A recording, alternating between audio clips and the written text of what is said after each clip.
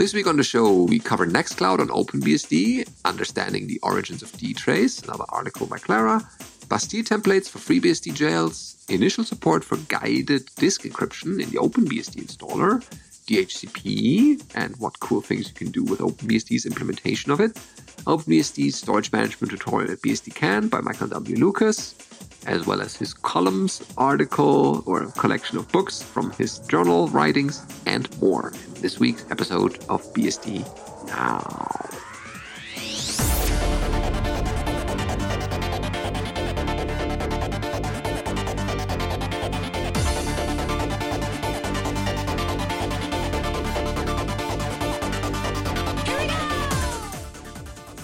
BSD Now episode 501.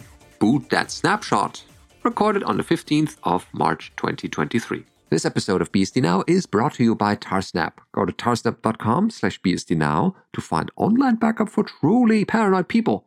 And if you want to support this show in one way or the other, check out our Patreon page at patreon.com/bsdnow. And we thank you in advance for that. Hello, I'm your host, Benedikt Reuschling. And I'm Alan Jude. Welcome to our fresh out of the oven episode, as we record this at least. We have interesting headlines for you and a packed episode with good content from around the BSD space. So let's head right into it. The first one is Nextcloud plus OpenBSD equals love. Yeah, so on their post here, I think this is from the maintainer of the Nextcloud port for OpenBSD, says, "It looks like everything is made of clouds and farts now." So we cannot be out of this until we keep up with the trends. And as the maintainer of the Nextcloud port for quite a few years now, I'm been using it since then, and to be honest, it's pretty cool and handy, despite all of its slowness and other flavors of systems that have OpenBSD's issues as client and server, so on. But he said it works really well in every way I use it, which is as a multimedia cloud, as a CalDAV CardDAV server for his Android phone, a password manager, and for backups in general. So getting it installed, as I explained before in other articles, I like to keep using the base system as much as I can, and I like minimal stuff, and I like minimalism and OpenBSD as much as possible. So the setup task will be with RelayD in front and then HTTPD behind, and the only packages we'll need are Nextcloud. The rest of it comes with it. So they do as package add Nextcloud, and that pulls in Nextcloud after they pick the version. And that happens. And they say, I recommend if you're using -current to use the highest version. It will be the one keeping, that'll keep getting updates the longest. And changing to a new major version of the port is a bit of an upgrade. So you probably want to start with the newest version so that you have more grace time before you have to upgrade. As always, I will not explain to you in details of what's going on. That's what the README is for. And they explain where that'll get installed. But if you read the file, you'll see that there's an example file for the HTTPD built into OpenBSD already, and you can just grab that version of it rather than having to try to copy paste off a website. And this way, the example will always be up to date with the port. So they have their HTTP config where they set up, cloud.their domain, listening on port 443 with TLS, set up the well-known directory for Acme and get that going so they'll have Let's Encrypt. Set their root directory to /Nextcloud and configure the SSL certificate and so on. Then they block a number of specific directories to stop a bunch of nonsense that the web is always throwing at your Nextcloud. And then they set up core, apps, dist, and all the other basic stuff, and set up the special endpoints for their DAV and other providers. Next, setting up the config.php for Nextcloud itself. For a database, they're using Postgres and Redis, and so they don't really have any special setup, so they just point things at that. And they set up their trusted domains and trusted proxies so that the RelayD will be able to spoof the IP address and all that. And they say using Memcache with the Redis backend to make Nextcloud faster. Oh, yeah. They're also using the file system check changes line, configuring that so that it'll watch for the files to change on the underlying file system as well. And then they configure mail to send mail and authenticate to their local mail server.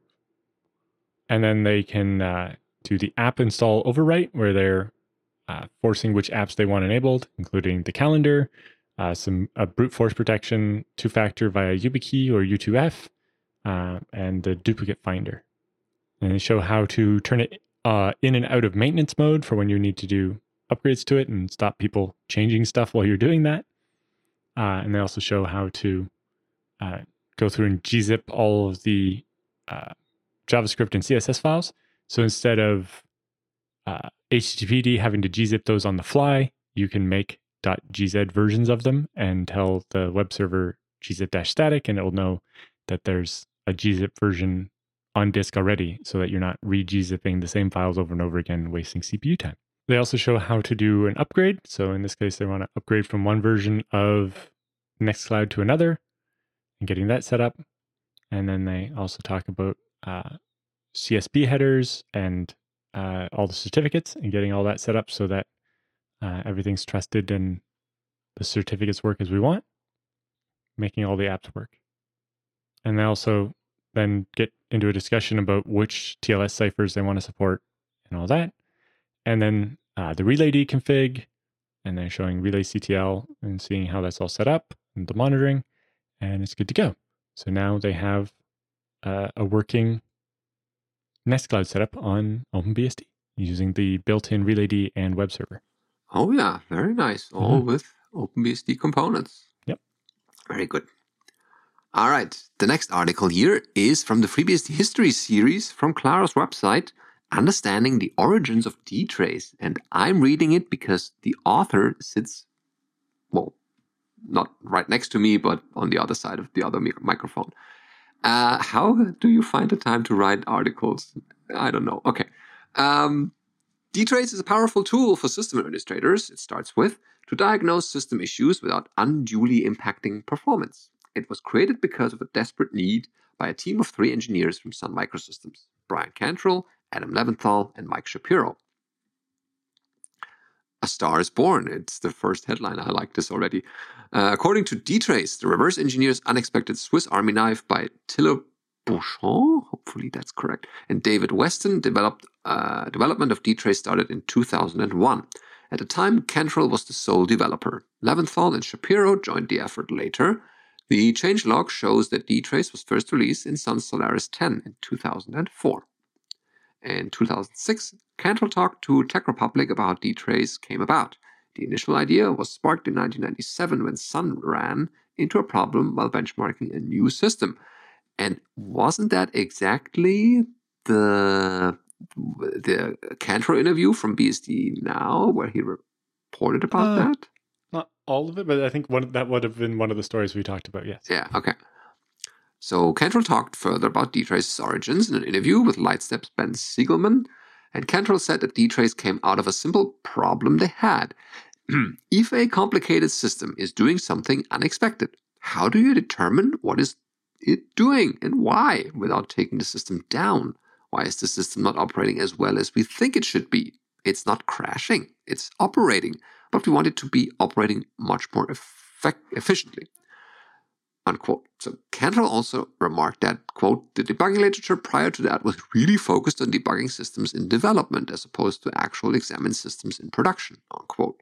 Yeah, well, because the big two things are, most applications have some kind of debug mode, but when it's in that debug mode, it's much slower, and it, that might cause the problem not to happen, or other things, and it just might not be fast enough to run in production that way to find the problem. But also, if a program is entering this weird state where it's doing something unexpected, but or suspect that if you restart it to put it in debug mode, or just restart it in general, the problem might go away. And then you've just destroyed all the evidence. So now how are you going to track down what the problem was? And then that's how you end up with computer systems where the answer to the problem is just reboot it. And you can never figure out why, because in order to put it into a mode that might tell you the answer, you have to reboot it, and that makes the problem go away for some unknown amount of time. And especially at the debug, you can't leave it in debug mode for long term. And so that's where dtrace comes in, being able to kind of basically dynamically patch the application while it's running in order to get some debug output and find out what it's doing without destroying the state of the running application. Yeah. And Cantor also said that they had to make sure dtrace was implemented in such a way that it would not panic or crash the system because, well, if you run a tool and the system dies as a result, you will never be allowed to run that tool again. And so that was the birth of dtrace. And so other systems add support. macOS was one of the first non-Solaris operating systems to add support for dtrace in 2007 as macOS 10.5 Leopard. Apple was also included a graphical tool named Instrument to make dtrace more user-friendly. And dtrace became part of the FreeBSD operating system with the release of FreeBSD 7.1 in 2009, 2 years before Oracle began porting dtrace and 9 years before Oracle eventually solved the inherent CDDL versus GPL licensing conflict by adding a GPL v2 dual license option to the kernel space portion that they now owned and a UPL license for the formerly proprietary user space tools. Shortly after Oracle purchased Sun Microsystems in 2010, several key OpenSolaris developers announced the creation of Elomos, an open source fork of OpenSolaris which included dtrace. This fork was based on the OpenSolaris OS/net consolidation. In 2018, Oracle's Linux port of dtrace hit the 1.0 milestone. Oracle is still working to improve this version with releases in 2020. Up to this point, each port was maintained separately, with the Elomos, Apple, and FreeBSD versions of dtrace drifting apart, and the Oracle maintained and developed project being entirely separate. That changed in 2016 when the Open dtrace project appeared on GitHub. And so then, what can dtrace do for me? There's also mention about the dtrace port on Windows, but let's focus on what can dtrace do for you. The goal of dtrace is to be able to dynamically instrument a system. Traditionally, operating systems had debugging features, a flag you would enable at a build or boot time to output verbose messages about what the system was doing to be able to investigate issues. Traditional debuggers also generally needed to be enabled when the software was being compiled or started. So if a problem cropped up while the system was running, as Alan mentioned, the only way to try to investigate it was to restart with debugging enabled. That would cripple performance and possibly make the cause of the issue go away. And then they talk a bit about using dtrace, like loading the module, in this case on FreeBSD. Then you can list available probes, because it's all about probes in dtrace. And then you can figure out, okay, show me all the syscalls with the read entry and print the executable name. So that tells you all the system calls that are executing during the dtrace run and will produce a nice output with listing all the executables that called this read function. Then you can also say, well, give me a nice little aggregation of this. For example, to give a overview, like how many of those were coming from a certain application. And then you can do @execname equals count. And that shows, in this case, Firefox is the one with 492 that fired the most of these probes. And then you can also have quantified buckets and say, oh, what's the distribution between certain values? Like for read requests, are they more bigger requests or smaller requests? And this is what the distribution can show you. Finally, you can also time certain events, like say create a timestamp when you enter a function and create another timestamp when you exit the function. Then you can subtract the two and say this function took 500 milliseconds to execute. And that's a way to optimize certain functions in your program. Or find out which one's slow or whatever. Yeah. And it talks about using the aggregation functions to make histograms. And anyway, the article has a whole bunch of interesting examples on how to just find out what's going on, whether it's I want to find which program is causing these reads, or I want to find out, who's tickling this thing that way or whatever. Yeah, handy one-liners you can just copy-paste from the article. There's also mention of dwatch, which is a bit more wrapping it up, the dtrace invocation. So you can just say dwatch execve to show all new processes, the parent program and command executing. Very nice. Good start into the dtrace chapters or the new dtrace journey. And it's definitely showing what systems are doing under the hood.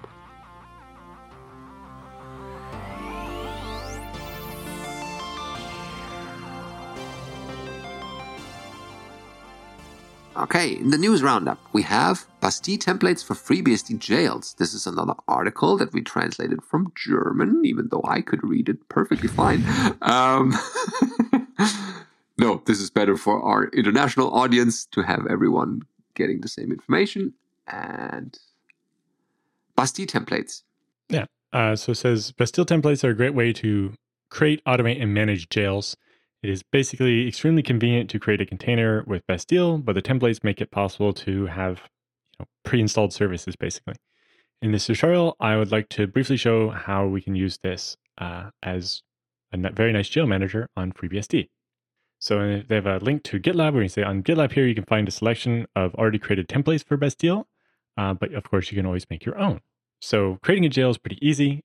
Package install Bastille, Bastille bootstrap, and the version of FreeBSD you want. And then we do Bastille create www, the version of FreeBSD, its IP address, and the interface.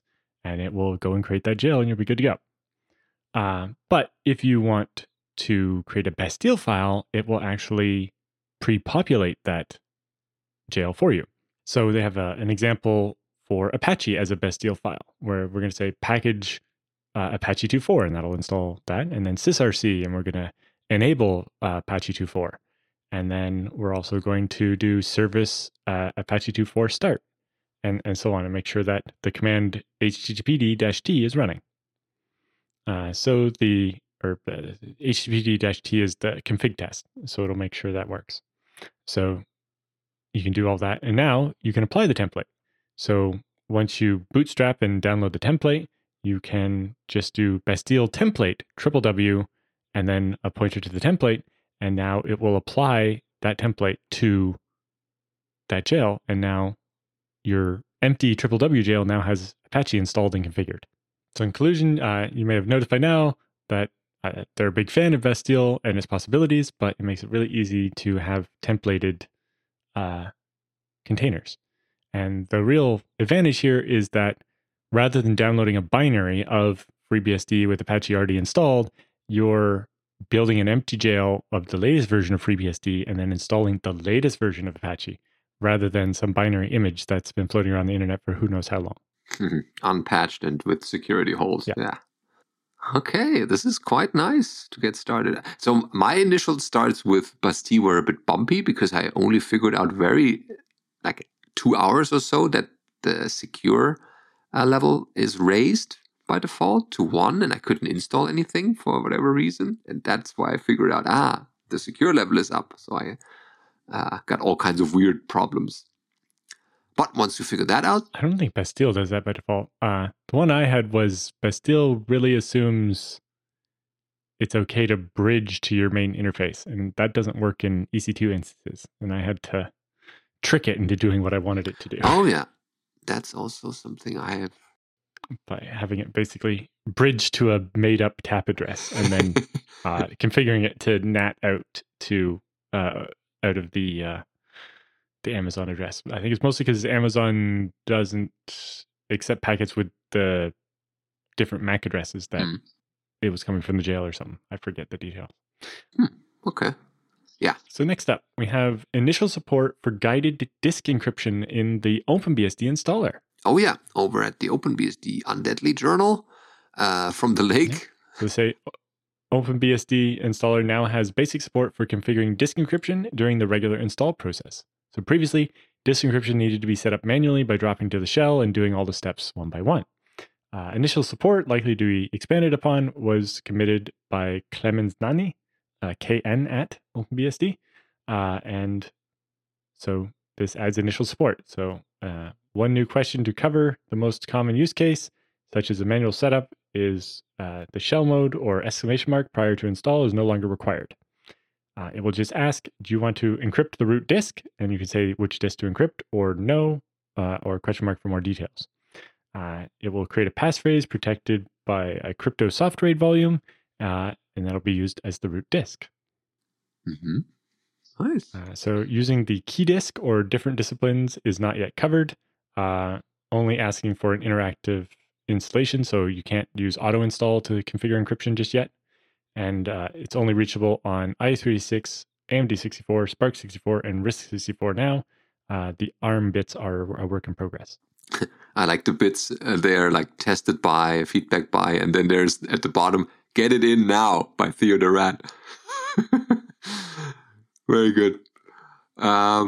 This next one is the dynamic host configuration, please. Also, undeadly, you find that another piece from Florian Obser just came out, titled Dynamic Host Configuration, Please. That's a separate article. In there, Florian details the steps to modern OpenBSD's dynamic host configuration, including interface config, name resolution, routing, and more. We also get an explanation of the various user-led programs, most of them portable, some OpenBSD specific, that make a modern OpenBSD laptop shine. We can share the full piece here, so that's also linked there. And it's long, but definitely worth reading because it shows how you can do the newer OpenBSD's DHCP server. Cool. Yeah. So it's basically almost anything can be an OpenBSD laptop as long as it has a real-time clock, it can run Emacs, it will suspend and resume, and it has working Wi-Fi. And so they get into talking about what it takes to have working Wi-Fi and being able to dynamically configure things and get on the airport Wi-Fi or whatever else might be happening there. I like one of the first footnote reads, my phone automatically connected to the Wi-Fi at Elk Lake's cabin. Never mind that we had to drag the satellite dish over the pass. Yeah. Also talks about route priorities. So it's like with DHCP LeastD and Slack CD can handle multiple interfaces at the same time. The routing table might end up with 2 default routes. And then how does it decide which one? We end up with these 2 different routes. One gateway is reachable via Ethernet and the other is reachable via the wireless with a priority of 12 versus 8. A route with higher priority when its priority value is lower. So in this case, we'll prefer to send the packets over the Ethernet interface rather than the Wi-Fi, which makes sense. All things being equal, the kernel will pick the address from the Ethernet address. If we pick up the laptop and unplug the Ethernet, all things no longer equal, will route, the route over EM0 is no longer usable, and existing connections using it will stall and time out, but new connections will instead use IWM0, and so on. But if we plug EM0 back in, sessions might come alive again, and new connections will then use EM0 again. Connections that are running over IWM0 will continue working because the interface is still connected to the Wi-Fi. So applications like web browsers, email clients, or even video conferencing software can sometimes automatically establish new connections when they notice the old one has died. Unfortunately, SSH does not do that. So if switching between wired and wireless happens seldomly, tmux on the root system might be enough, or maybe using a WireGuard tunnel that will keep a stable connection by jumping back and forth between what the source address is. Also talks about cellular networks and how to sort out DNS in this kind of thing, and then using unwinding some of that DNS with Unbound and all the other things that you might have to do. And then, as always, there's time for gelato. Excellent. Speaking of gelato, perfect bridge into the next item, which is the BSDCan 2023 tutorial by Michael W. Lucas about OpenBSD storage management. And if you ask what's the connection between Michael W. Lucas and gelato, you don't know Michael W. Lucas. But that's another story. So the blog post goes, I'll be teaching a 4-hour tutorial on OpenBSD storage management at BSDCan 2023. As you might imagine, it's based on OpenBSD Mastery, one of his latest books. So he's pleased to see BSDCan returning to MeetSpace. Yes, the pandemic is ongoing, and he doesn't blame folks who decide not to attend. The main reason he chose to attend is that the conference committee, which he's a member of, has chosen to enforce a stringent mask policy. Yes, I know you have the right to not wear a mask in public. BSDCan is a private event for a community, however, and communities have a responsibility to protect their weakest members. People who think that your rights outweigh your responsibilities, I will delete your comments. Okay, I hope to see many of you at the con, if not my tutorial.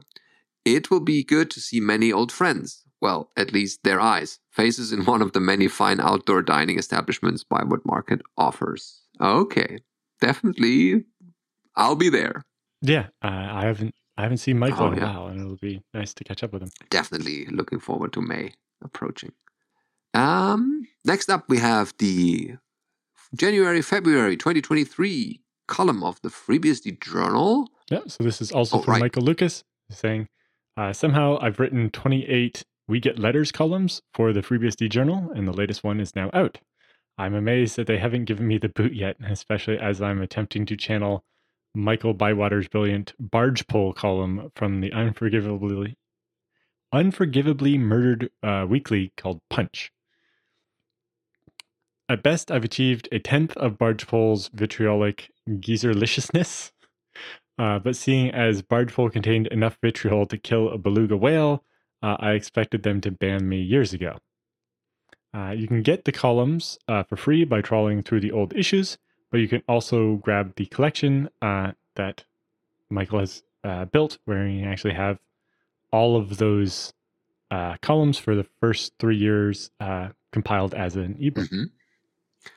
Or a physical book too as well. Yeah. And speaking of the FreeBSD Journal and BSD Can, for the attendees, there will be a special edition of the journal celebrating the 30th anniversary of FreeBSD in there. And it's beautiful. I only saw a couple of pages yet, but there will be plenty of good historic pieces as this special article. So it's a printed edition. And they put a lot of good work finding good authors from the people who were as old as way back when it happened. And so you could definitely look forward to these in your conference bag. And next, something I found from the endless stream of FreeBSD commits floating by about ZFS and the FreeBSD bootloader by a certain Alan Jude. Not sure who that is. Yeah. I guess as of recording yesterday, but when you see this, it'll be a couple weeks old by then. I extended FreeBSD's bootloader to add support for booting from a ZFS snapshot.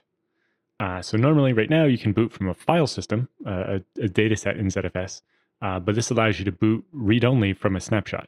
So when booting from a snapshot, we need to follow a slightly different code path to turn the object ID back into the name for both the forward and reverse lookups. So normally in a data set, we have the object, and each object then has a ZAP, a key value pair in ZFS that contains a list of all of its children.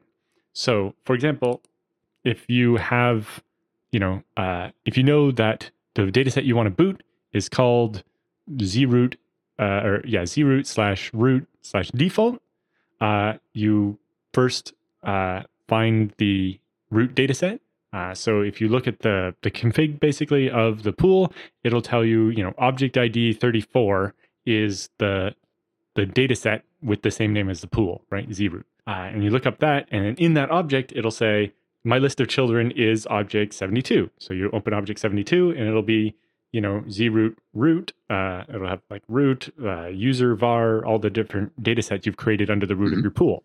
And for each of those, it'll have its object number. So then we know root is object 127. So we then load that. And then its child ZAP will have a list of all its children, which will have default and whatever other boot environments you might have. And then eventually we get to the object ID of the dataset. So now we know the object ID we need to open that root dataset. And we can do the same in reverse. If we look at the bootfs property on a ZFS pool, while in the user interface you set it to a name, actually on the pool it's just writing down a number, that object number.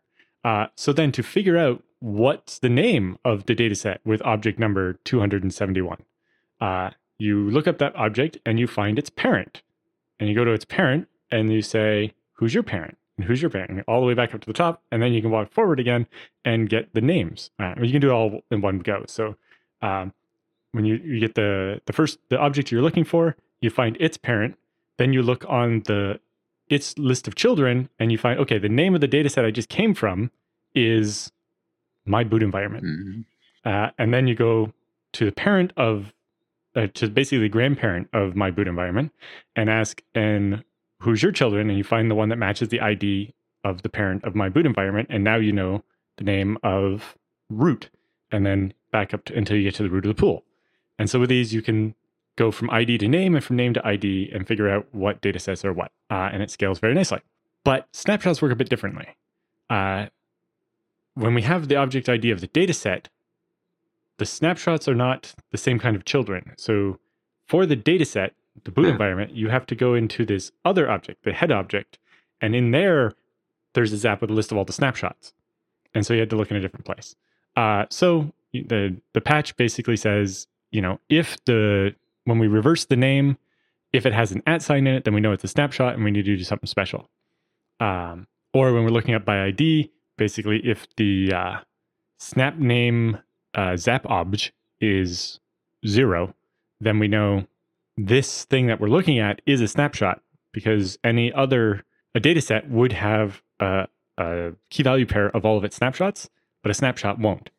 And so if it is a snapshot, then we treat it slightly differently. And basically some changes to both the ZFS reverse lookup and the ZFS lookup functions make that work. So now you can tell your system to boot from this read-only snapshot. Of course, a snapshot is always very read-only. You can't ever make it not read-only. So what you would use this for is a little up to you. The version that I'm building off this will boot from the snapshot. Then during the boot up, it will actually roll back the data set to that snapshot so that if anything was changed, it'll go away. And then it's going to switch and use that real data set that's writable as the root file system.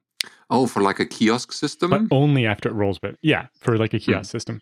And so when it boots up, it always loads the kernel and all the boot files from the snapshot. So it definitely, no matter what somebody's done to the thing, it'll boot.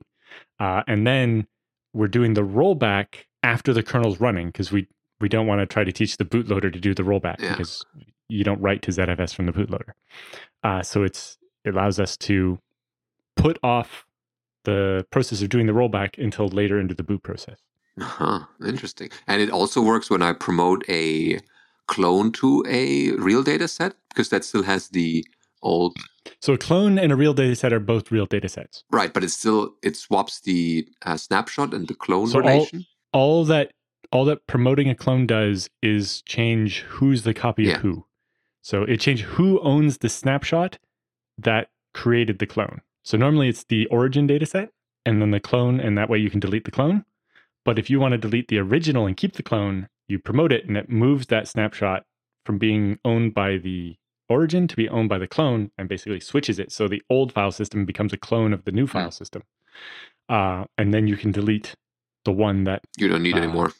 Doesn't own the snapshot. Yeah. Cool. And I like, because basically you can't delete the snapshot while the clone depends on it. So if you reverse the relationship, so the other data set depends on the clone, you can delete that other data set and then you can delete the snapshot and you're fine. Although if you've cloned the same snapshot 3 times, you can't delete that snapshot until you've deleted all the other references, or all but one of the clones, and then promoted it and so on. Wow. I like that it's only affecting one file and it's fairly small with 54 insertions. Yeah, it's basically just, instead of looking in the list of children, it says if the data set for this that we're looking at doesn't have a snapshot list, then we know it's a snapshot.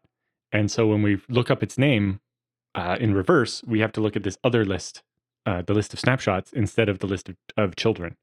And then going forward, it just has to be, again, look for the name on the list of snapshots instead of on the list of children when you get to the certain point.